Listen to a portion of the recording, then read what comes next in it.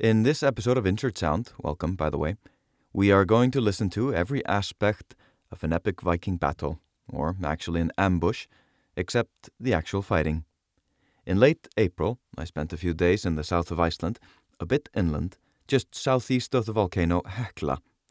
They were quiet and calm days, taking walks through the lava fields, to an abandoned farm at the foot of a mountain, biking towards the highlands, and an evening walk to the famous river Eystri Rangá.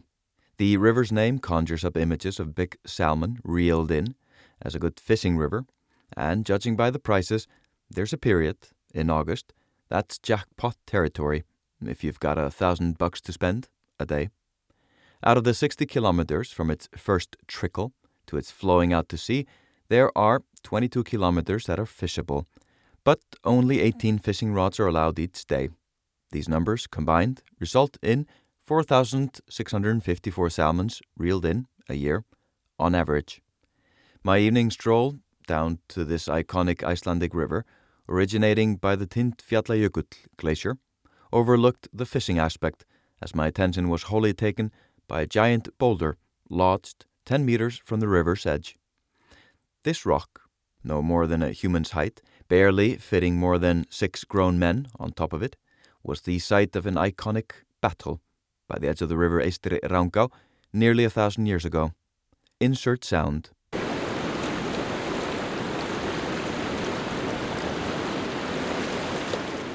Gunnar Hámundarson fought off his ambushers along with his brothers after being ambushed while on horseback, the only mode of transport in Iceland for 1,000 years.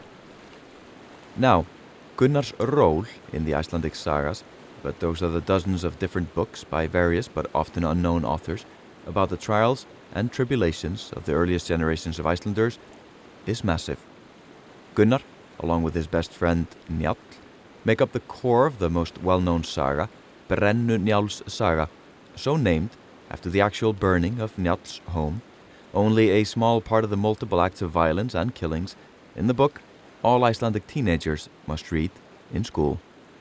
Large part of that violence stemmed from the bitter feud their wives got into early in the book, with scores of revenge killings and murders by their slaves.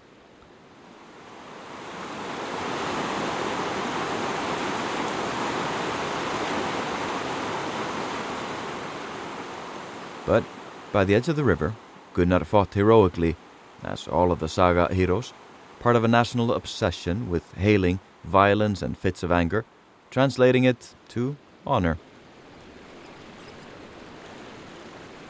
On the calm April evening, I walked up to this unassuming rock with a little metal plaque, remembering the valiant defense. It felt strange, having the calm sounds of the river and the unique silence that somehow seemed to flow down from the uninhabited highlands, the road I walked being among the most famous highland paths, closed 8 to 10 months a year.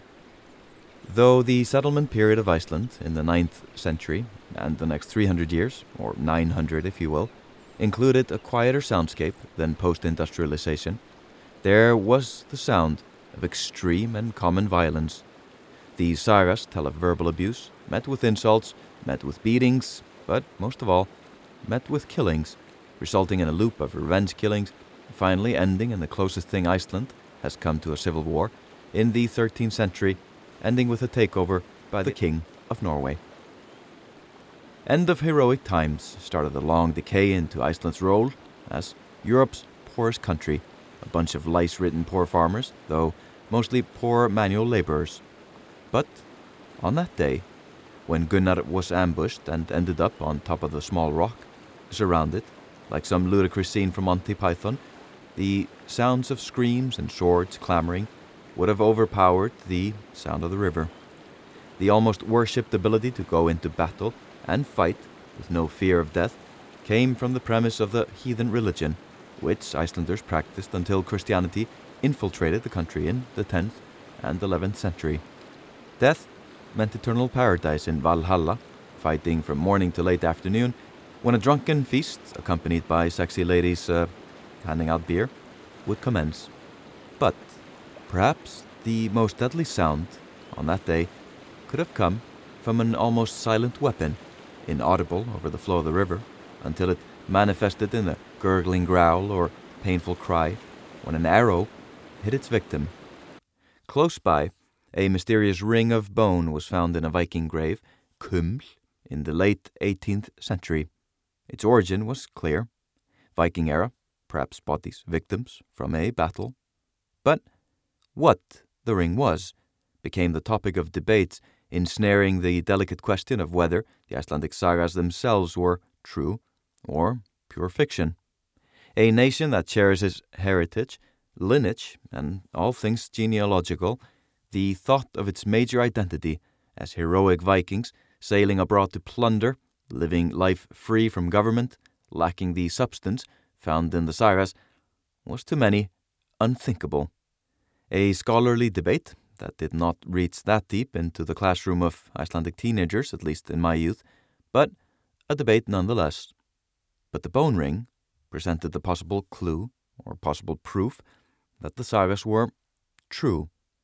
Gunnar was, actually, a near godlike warrior, showing feats of daring and skill beyond any other man living. But his not-so-secret weapon was a bow, of undocumented type. Theories sprouted from the finding of the bone ring, though not for the first time, including its origins being from the Middle East or Mongolia, Turkey, anyway, Far East. The ring was in that case similar to rings used for such bows, as the string was so tight it was impossible to use without one, but the full force beyond anything ever seen before.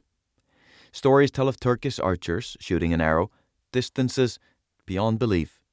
The Sultan of Turkey shot an arrow 888 meters in 1798, and in 1794, Mahmud Effendi, the secretary to the Turkish ambassador in London, shot an arrow 482 yards in a field behind Bedford Square.